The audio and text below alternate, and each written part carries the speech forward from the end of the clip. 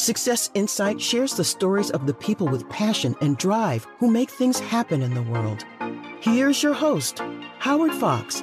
Hello, everyone, and welcome back to another episode of the Outdoor Adventure Series on the Success Insight podcast. The Outdoor Adventure Series celebrates the individuals and families, businesses, and organizations that seek out and promote the exploration of the great outdoors. Our guest today is Jacob Deutsch. Jacob is an outdoor recreation enthusiast, a freelance writer, and founder of Iron Triangle Writes. Jacob writes professional blog posts, articles, website content, social media content, and product-focused content that will get his clients noticed. Jacob, welcome to the Outdoor Adventure Series on the Success Insight podcast. Hey, Howard. Thank you so much for having me. It's exciting to get to see your face again. All right. Yes. And for our listeners, I met Jacob when we were both first-time attendees at the Outdoor Writers Association of America's annual conference, which was in Jake Peak Resort back in the first week in October. So, Jacob, it's good to see you again as well.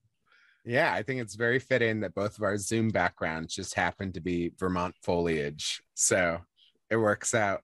It worked out. I was so incredibly happy to wake up, and especially as the sky kind of cleared up a little bit because it was rainy, a little overcast, and heaven knows the effort it took to get into Burlington the night before I arrived, or the night of my arrival, because we actually ended up in Albany, New York. I don't know if I told you that. Oh, no. But to wake up the next morning and see these colors, it was like, oh my God. No, it's been lovely for us because my fiance and I moved here last year, November 1st. So today's officially my year in Vermont. But last year, foliage came much sooner. And the second day I was in Vermont, there was 40 inches of snow in 24 hours. My town set a new record for most snow recorded in one day. So I had no fall foliage last year. So it's been nice to really get to see it live up to the hype after a full year of living here. Well, timing is everything, as they say. Would you, before we kind of dive in, I mean, there's so much to talk about. I'd love to learn more about your writing and especially your focus as it pertains to the outdoor space. But could you share a little bit of your background with our audience? Because you've actually lived in different parts of the country. Yeah, no, I've been a bit of a nomad the past couple of years, but in a kind of atypical way. Between my fiance and I, we've lived in a collective, I think, 16 states in the last 5 years. I only make up for, I think, 7 of those. So not quite as prolific as she is, but we've been all over. We moved to Vermont a year ago, like I said, and are really trying to cement roots somewhere, finally. I made it a whole year without moving to a different state. I think that's the first time since I was 20 that I can say that. So that's exciting. And part of what's taken me all over is my work. I've always been a storyteller. I've always been a communicator. My degree is in communication. And at first, that really manifested itself in kind of political communication, nonprofit communication, government communication, and I went where work took me. If a political campaign took me to Helena, Montana for 3 months, cool, awesome, let's do that. My dog loves a car ride, so we'll pack up the car and I'll go do that. I'm now situated here in Vermont and could not be happier to finally be setting down roots in somewhere quite this pretty. You definitely are in a pretty state, and I want to hear a little bit more about that decision. I do want to add, for our listeners, I don't think I've ever mentioned this, but I actually grew up in Michigan, and I know Jacob went to Michigan State University. Right? I went to Eastern, the first established university of higher learning in the state of Michigan. Eastern Michigan. Okay. The other green one. And I did notice, now I know this is a truth, so I will not have made this mistake. You actually worked in Frankenmuth. I did. I worked for the city of Frankenmuth. Oh my God. I would like, if I lived in Frankenmuth, I would be having fried chicken dinners every night. So it's funny that you say that, because I got so tired of chicken dinner in the 5 months that I worked there. For people who don't know, Frankenmuth is actually the highest density tourist town in the entire state of Michigan, even though it's completely landlocked right in the middle of the state. And it's because it's kind of a drive-by place. It's somewhere you spend a night on your way to your next destination. Also have lots of events, nice central location. But there's 2 chicken restaurants, Zender's and Bavarian Inn, both owned by different branches of the Zender family. And they both do chicken dinners. One is colonial themed, one's Bavarian themed. But anytime we had like a formal work event, it was always at one of the chicken dinner restaurants. And it was so exhausting. My cholesterol rise so much in those 3 months, because I mean, I'm not going to turn down free chicken dinner and get like a salad. That'd be crazy. I mean, you know, I was an intern. Can't do that. No, have to take the free chicken dinner when you get it. You gotta take it. Now, Frankenmuth is also known for its Christmas decorations. Was it Bronner's or? Yep, the largest Christmas store in the world. You will see billboards for Bronner's everywhere between Tampa and Frankenmuth on I-75. I love it. I love it. How did you end up in Vermont? Because after visiting Vermont, here I am in Las Vegas, and I'm thinking, Vermont wouldn't be a bad place to live. But how did you end up there with your fiance? Yeah, so I've always loved mountains. I have an uncle who grew up, I mean, my godfather left landlocked Prairie, Illinois, where I grew up and he grew up, and went to the University of Montana. And I spent my entire young life going up there to visit him roughly every other year, and just felt deeply in love with mountains and hiking and forest. And honestly, I loved that so much that whenever I got home, I would do the stereotypical, this isn't hiking, whenever I was in Illinois, and like, you know, wouldn't go outside and wouldn't go camping because there wasn't a mountain view, which now I really regret because I deprived myself a lot of great experiences. But when I went to Montana last year for work for a handful of months, you know, I was working a political campaign job. They're all time limited. You know, November 6th rolls around and you're out of a job.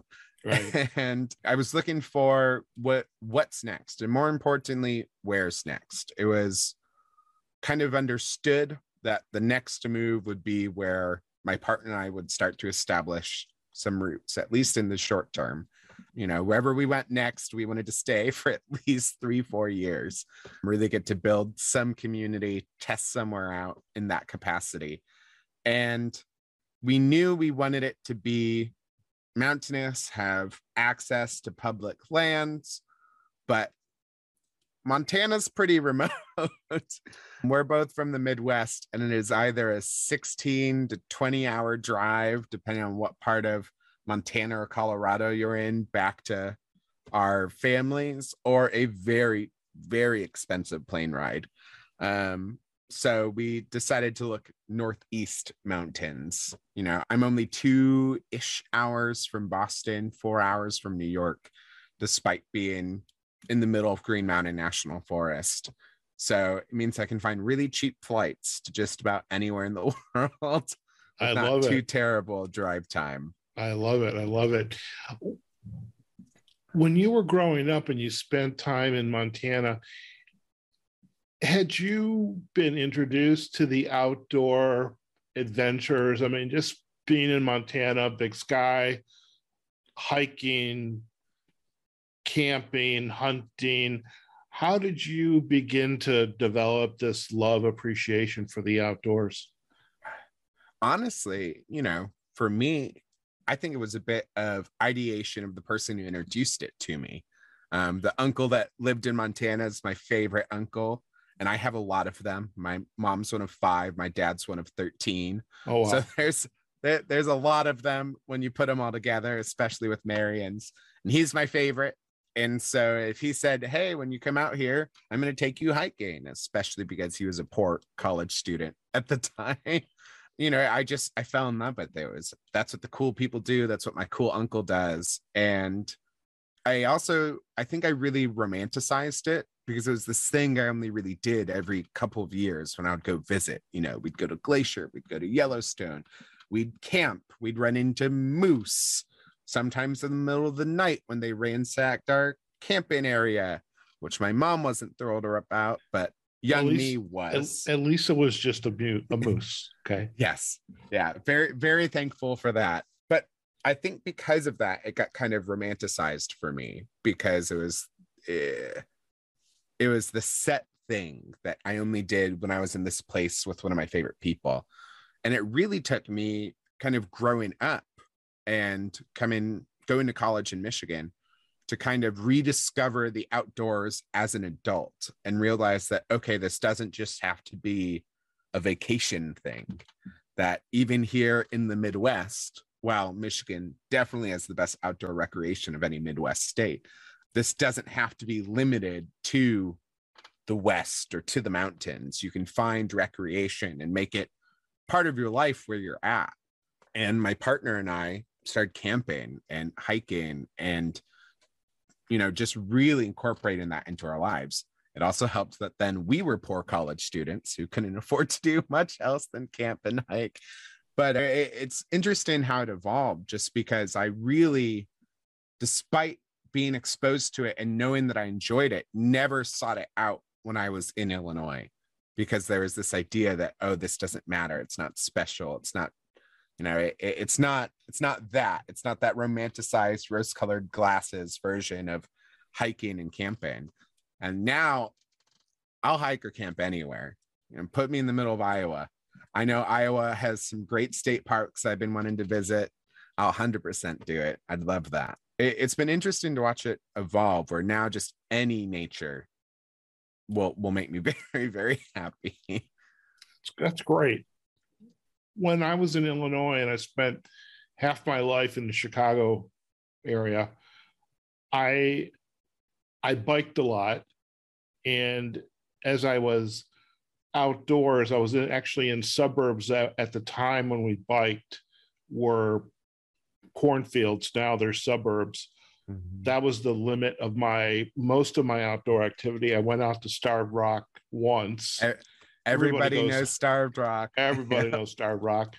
Went out there once, went up near a nuclear plant up on the northeast border of Illinois and Wisconsin, but it never dawned on me to get outside into nature and go hiking. And It was not until I moved here to Las Vegas that 30 minutes away is Lake Mead Recreation Area, 45 minutes to an hour, or 45 minutes is Red Rock and Mojave, Death Valley. And now it's like, God, I just want to get outside.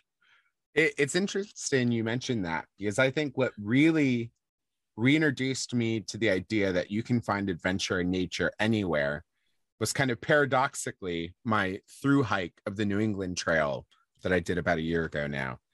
Because the New England Trail, unlike, some of the through hiking trails out west, goes right by Hartford, goes right by Springfield. I literally hiked on pretty much every Hartford water reserve and treatment land possible, because those were the only little pockets of public land that dotted around the city, as I had to do a big U around it to get to the other side. But something that trail taught me was that there are just these immense pockets of beauty within 15, 20, sometimes even 5 minutes of these major metro areas that people don't think of as major outdoor recreation places.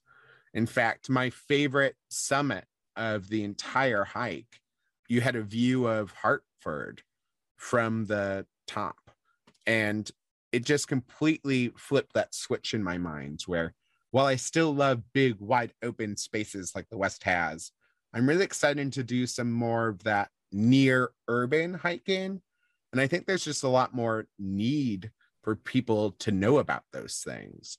You know, we already know about all the great opportunities there are in Yellowstone and Glacier, and those still deserve their coverage and to be, you know, placed on the pedestal that they are.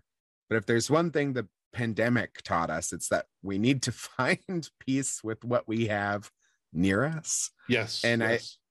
I think it's so easy to overlook some of the, you know, again, reservoir land that might have a couple beautiful hiking trails on it that are right out of the city that people might not even know a lot of the time do have public access. And that was just such a cool part of that trip and that hike, was just seeing how some of my favorite moments were the ones closest to major areas. Very nice. When did your interest in the outdoors meet up with your education and interest as a communicator or writer? How'd that come about? It was about a year ago. So very recent, actually. My day jobs have always involved, you know, press releases, blog posts, you know, outward facing communications. That's always been a part of what I've done. And it wasn't till about a year ago when I was gearing up for my through hike that, just to kind of help me process all of the thoughts and everything I was planning, I just started writing some notes that eventually became blogs. Eventually I started to learn how to pitch ideas and sell pieces and then get commissions and then work with brands and find editors that I like to work with. And it really snowballed really quickly, which has been wonderful. But I never set out to become an outdoor freelance writer. That was never the plan. It just kind of happened. And, you know, now I wouldn't trade it for the world. And I'm excited to, you know, keep going to the OWAA conferences and connecting with the other people in this space. But I think for me, what has kept me coming back and what kept me pushing that ever-growing snowball further down the hill was definitely the fact that there are just some stories that I think need to be told. And there are definitely some people already doing them, but what one voice is doing is even louder and amplified when 20 voices are doing it. And whether it's that idea that I was just talking about, you know, find the public lands and outdoor spaces near you, especially in times when we're seeing national parks being overrun. We need more and more local writers highlighting the local assets their communities have, so people can enjoy a camping or backpacking trip near them to take some of the pressure off of the national parks. Or a topic that I'm very passionate about, which is writing about the need for more extended and plus size outdoor gear. And while I write all kinds of pieces and do some copywriting for businesses, those are really the, you know, that's the juice. That's what I'm really, really passionate and what really keeps me excited about continuing to write. It's when I get to write those kind of stories. I would love to chat about the plus size aspect. And you and I chatted a little bit when we were at the conference. And for our listeners, I know I've mentioned this before in other Outdoor Adventure Series episodes. I literally live right above a REI here in Henderson, Nevada. And only reason I go into REI is for a pair of shoes or a pair of socks, because I can't fit in any of their clothing. My physique is outside of their demographic, and that's okay. But we'll talk about that in a second. How are you focusing on the local aspects for future writing opportunities? What are some of the organizations that you would reach out to, or governmental bodies that you would reach out to pitch these ideas about writing about outdoor recreation that's, you know, within, you know, 30-minute drive or 15 miles? How do you go about pitching those kinds of ideas? I mean, it's really varied. Sometimes I think that's the kind of story I don't even necessarily think I need or always want to get paid for. I'd be just as happy to write a letter to the editor to my local paper and just say, here's some great trail opportunities we have, or hey, this trail organization is doing some great stuff. They're only 20 minutes away. You might not know they just got some new acreage, just installed some new trails. Just that kind of free PSA and just having those conversations in your community just really needs to happen. On the business side, it's more so highlighting when those big things happen, when a major trail organization makes a big move.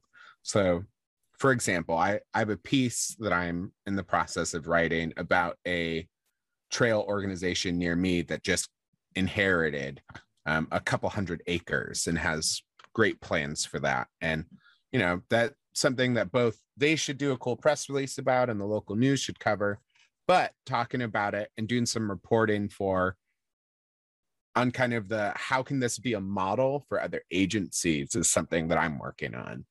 But besides that, it just needs to be more of a conversation. I feel like the business side can definitely get in the way of that because, if you're a search engine optimization person, Glacier National Park or Yellowstone are going to get a lot more eyeballs in what you're writing than, the Putney Mountain Association in Windham County, Vermont, population 10,000 for the whole county. It's more than that, but anyways, and so that definitely gets in the way, and it's finding ways to make a small micro story something that works for everyone by, approaching it as a model for other organizations or recognizing some of the exemplary work they're doing and why people should get involved in that kind of thing. Because the reality is most papers, magazines, blog websites are not going to publish 5 best small trails in the Putney Mountain Association piece. There's just not going to be enough eyeballs, but there are ways to highlight that good work. There's an idea it's definitely in my consciousness because this is where the OWA conference was like an eye-opener for me, is this topic. As you've just described it, you can focus on the written word, the blog or the article, but also to bring those individuals, this association, onto a medium, say like a podcast for an interview. Yeah. And to have them come on, you interview them for 4 or 5 instances. They could be just short podcasts. I mean, Jacob, today I had a voicemail message, and I know they're trying to sell me something, which they didn't say it. However, they offered me a free, get this, 5-minute podcast. I mean, you and I probably spent 5 minutes just circling each other to figure out, okay, what are we going to talk about today? How are things going? It's been good to see you. We spent 5 minutes there. So that 5 minutes is minuscule. But imagine you had 10 or 15 minutes, 20 minutes with this association about their outdoor trails. Now, that's something that's powerful that we can then share, you can share on on podcast platforms all over the world. Oh yeah. And, there's definitely not enough of that happening. There is one podcast I know called The Trail Show. They've been going forever. And I do like that they do have a very small segment about where they highlight conservation organizations, whether it's, something big that's doing, ecological work or, a forestry organization or just a little local trail organization. Most of these places are just connected to their audience who go, hey, you should be on this show. And, they get connected and they get a couple minutes to talk about what they're doing.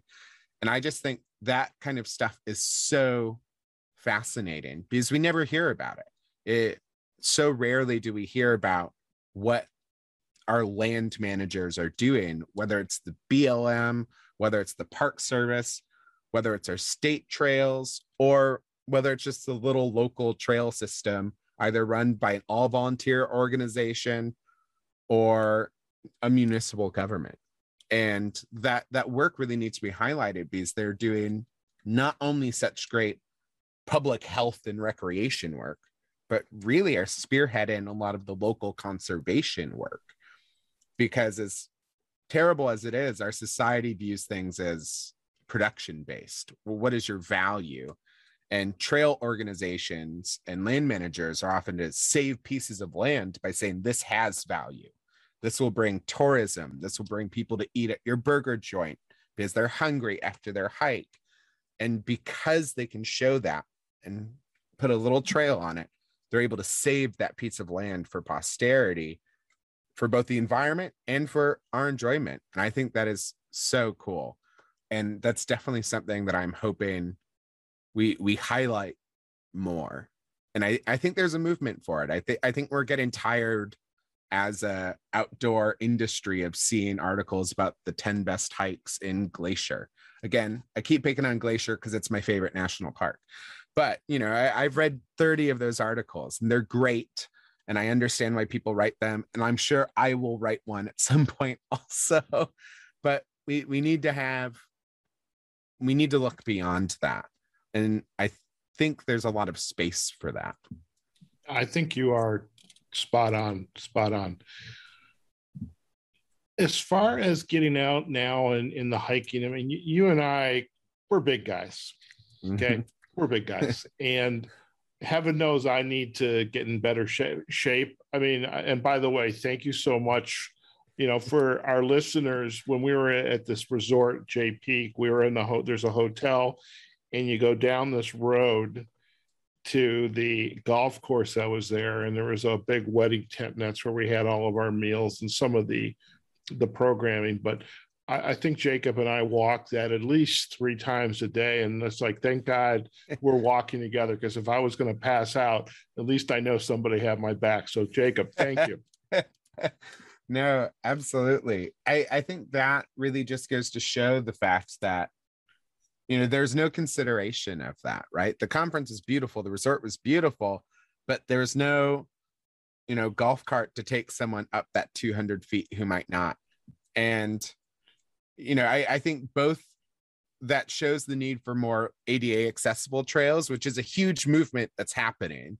I know of a couple just in my local area, fully ADA accessible trails, you know, half a mile to a mile, wheelchair accessible, crutches accessible. And I think that is phenomenal. But also just that often the outdoor industry doesn't view people like you and me as its audience, right? The fact that even this conference was set up in a way that could be inaccessible, I think goes to show that. And like you were saying with REI, I also can rarely find bottoms that fit me there.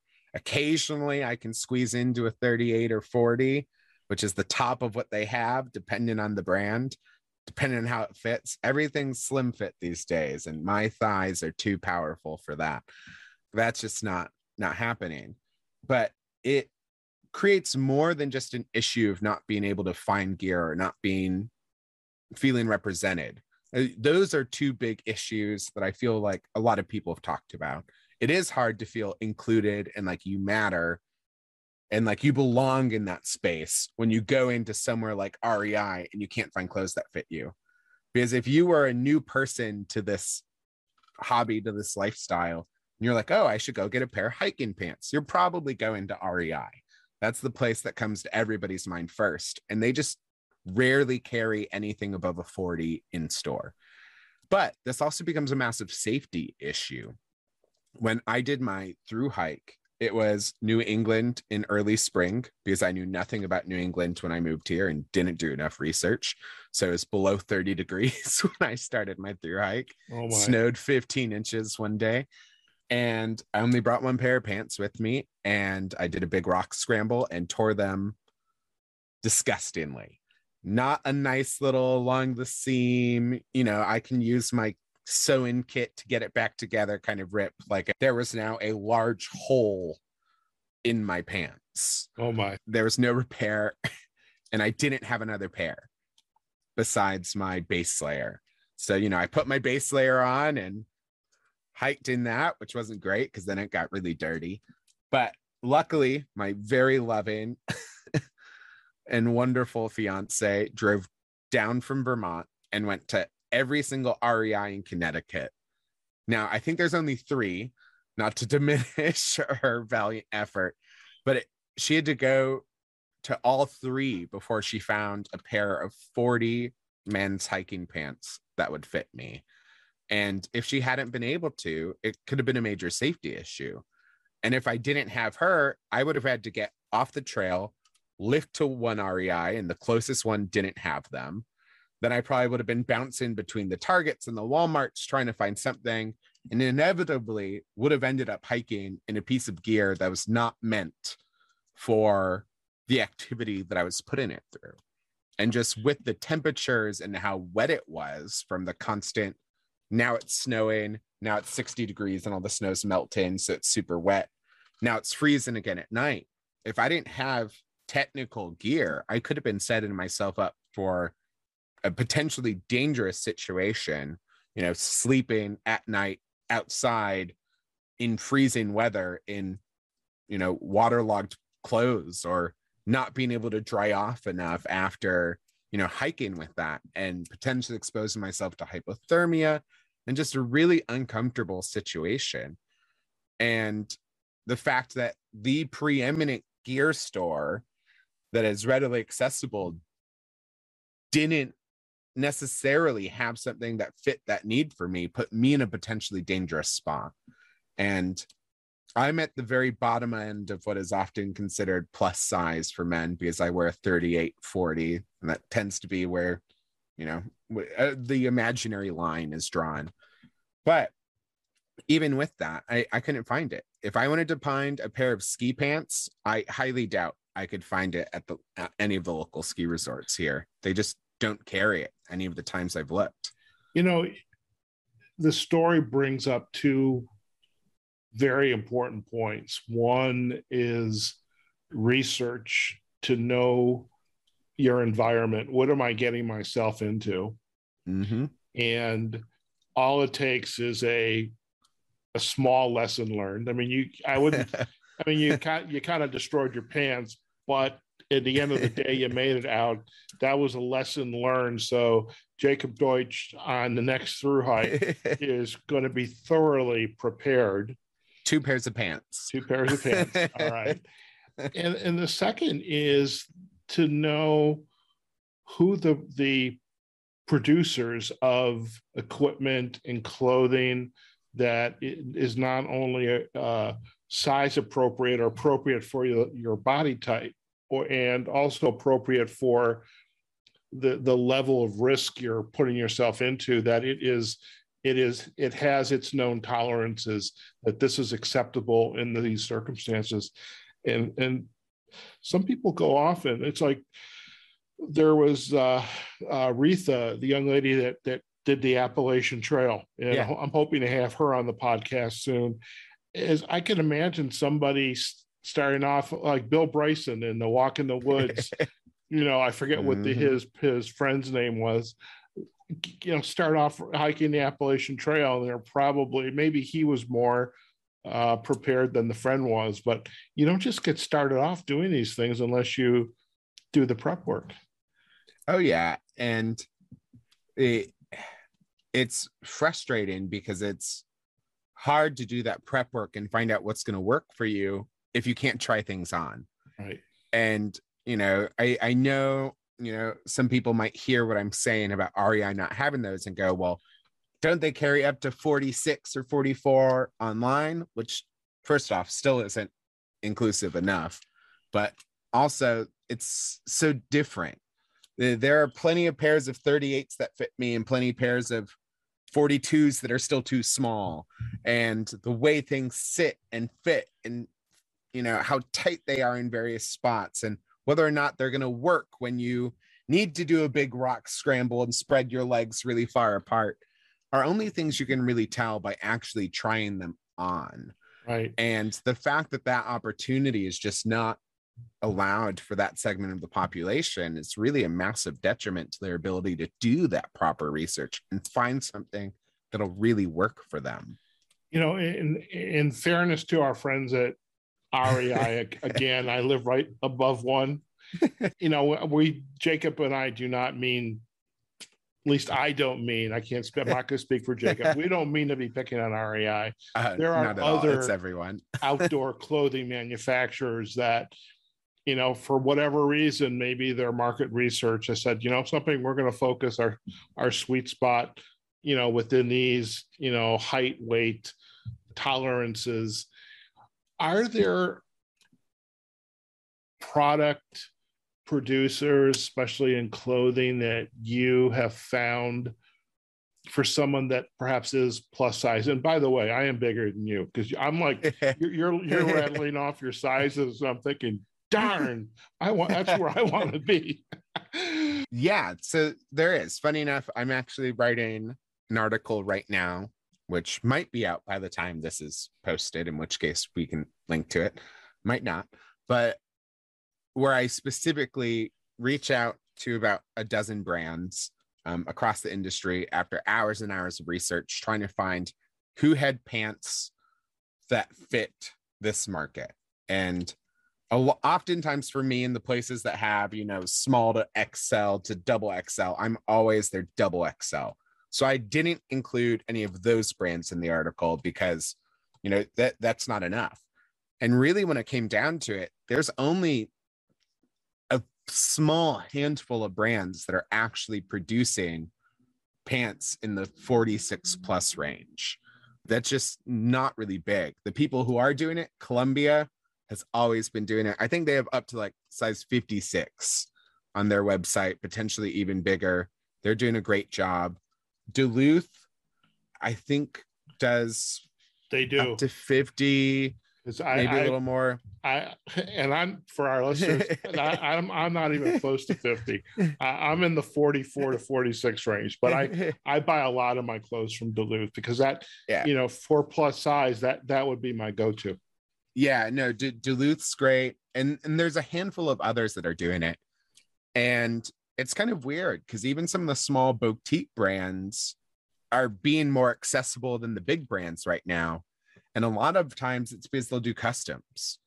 And so I've found some success from places like Purple Rain Adventure Skirts, a plug for my favorite piece of outdoor gear, where, you know, it's a hiking skirt or kilt if you want to get the kilt variety.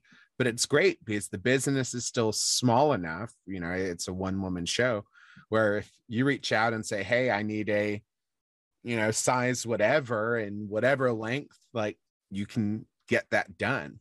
And I think that is really awesome. But there needs to be more pressure on the entire industry as a whole, because I think, you know, not only was there an existing market for plus size outdoor technical gear, but COVID's only made that market even, you know, grow, because more people were getting outside and learning to love the outdoors when they couldn't do anything else. And, you know, luckily there have been some advocates who've done a great job pushing for more. Jenny Brusso, Unlikely Hikers, and all of their advocates have done a great job working with some specific brands like Outdoor Research or Gregory to, you know, unveil some plus size gear launches that have come out or are upcoming. But there's still a lot of work to go. So if anyone listening is working at a gear brand, please increase your sizing.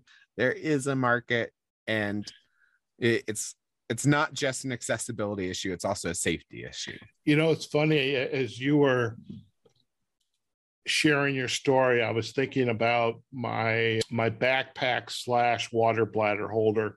Mm-hmm. And Gregory is actually the one I bought because that's the one that the waist belt fits around my waist. So I have that. And I'm actually thinking there's an opportunity here to reach out and see if we can bring these guys onto the podcast and talk about outdoor adventure and what they're doing in the product space. You've given me a great idea, Jacob. Thank you. Oh yeah. No, and to that point, when I did my thru hike, I just had a normal, you know, standard size backpack, and I got like bruises on my shoulders. I couldn't tighten things the right way. The chest strap was too tight, gave me massive chafing under my armpits, and I have a bum shoulder. and I couldn't reach the hip belt pocket on the right side because it was so far back on my body that like my arm with my old rotator cuff injury just like couldn't reliably continuously reach back. So thank God I was able to put my bear spray somewhere else. But actually getting to use a real backpack by Gregory meant for plus size bodies has been such a game changer. Everything fits right. It feels good. You know, I always joke that so many people say they hate hiking because they went on one terrible 3-4 mile hike where they didn't bring water. They wore jeans. They wore the wrong shoes. You know, while hiking seems like the easiest thing. Oh, it's just walking.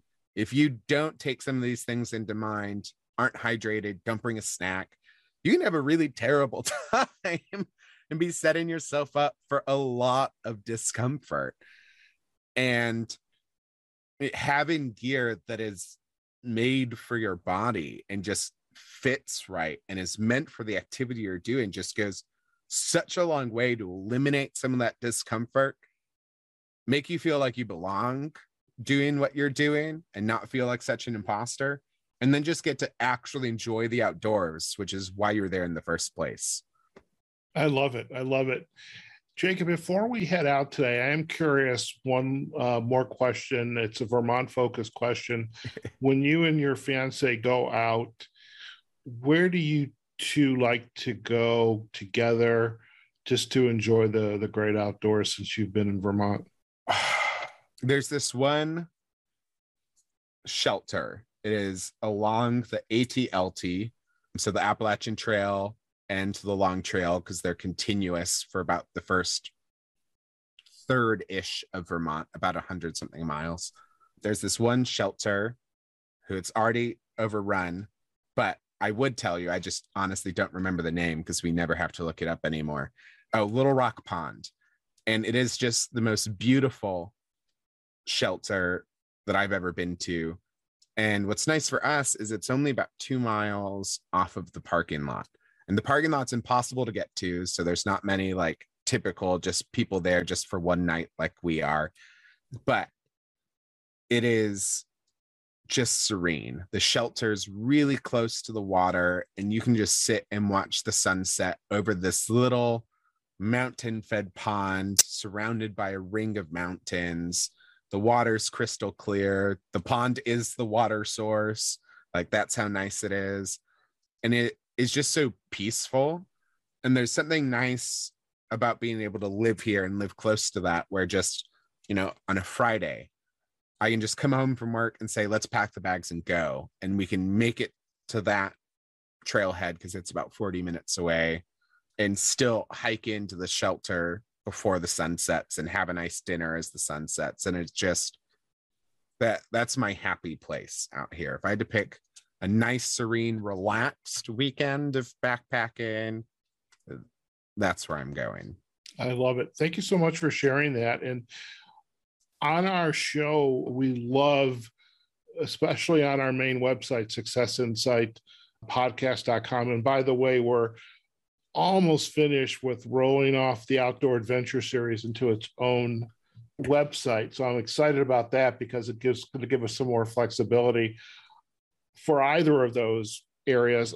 I'd love to share some pictures. So if you have any images like you and your fiance going to the Little Rock Pond shelter, or, you know, maybe you have a picture that was taken with your uncle in Montana, just 3 or 4 pictures. I would love if you could, share a couple with us that we could put up on our show notes for the episode. Oh, 100%. I can do that. Fantastic. Jacob, I am confident you and I could have gone on for the podcast. And I think I suggested typically our episodes are going to be 20 to 30 minutes, where we've exceeded 45 minutes. And once I cut out the uhs and the ums and the you knows of mine, and you had a couple, we got a long episode here. So this is good. I suspect you and I could have just continued our conversation here. And maybe we'll get you back on and we can focus on some of these target areas. I would love to do that with you. Absolutely. Thank you for having me. Definitely. And before you let you go, if our listeners would like to learn more about you and your work, where are the best places for them to go? Absolutely. The easiest one would just be to go to my website, which is irontrianglewrites.com. And that has links to all my socials, everything else, my published work. So I need to update the published work section, but it has links to everything and it'll put you in the right direction. Fantastic. Well, we will definitely provide the backlink to the website, irontrianglewrites.com. Jacob, thank you so much. We didn't even get into the Outdoor Writers Association of America, so we're definitely going to have you back on, no doubt about that. But it was a pleasure, number one, to meet you there, get to know you, and really just your passion about writing and just being in the great outdoors and really sharing your love of Vermont. So totally, I'm grateful for that and to being my walking buddy. But also thank you again for joining me on the podcast. And this has been a great episode. We appreciate your time. Yeah, thank you again for having me. It's a joy as always getting to talk to you, and I'm excited to listen to it myself. Fantastic. Well, hang tight. We're just going to do a quick close and we'll come right back. Okay, folks, we have just been chatting with Jacob Deutsch on the Outdoor Adventure Series on the Success Insight podcast. Again, Jacob is a professional freelance writer. He writes blogs, articles, website content, social media, and really he was very gracious to share kind of how he has been evolving his career to focus more on the outdoor space, whether it is helping local communities get out and share, what is local in their area, whether it's right around the block, 30 minutes away, 10 miles away, whatever. But around the community, there are places where you can get out either by yourself or with your friends and family and just enjoy the great outdoors. And that focus plus the discussion around the equipment and the vendors, the product producers that have equipment that is right for not only the folks that are wearing the thin cut, and I have no idea who those people are. I don't even know they exist, but also the people who are a little bit more on the plus size. And I will say I am on the plus size. I do need to work out more. So I'm kind of envious of Jacob right now, but that's neither here nor there. But really such great information, and just really, I think Jacob's passion about his interest in the outdoors and his writing it really came to the forefront of today's discussion on the podcast. Now, we hope you enjoyed today's episode of the Outdoor Adventure Series. And check us out on successinsightpodcast.com. You can also find us on our Facebook and LinkedIn pages, Success Insight Podcast, as well as the major podcasting platforms, Amazon Music, Google Podcast, Apple Podcast, Audible, and especially Spotify, where we have all of our library of podcast episodes, but we also have our playlist for the Outdoor Adventure Series. So you can listen to this episode as well as any other. Now, we would love to hear your thoughts on today's episode with Jacob, as well as any of our other episodes. So do please like the episode if on whatever platform you are viewing it on. Give us a comment if you'd like. And also, please do share with your friends and family, because that gets out the great word of the types of interviews we have on the podcast.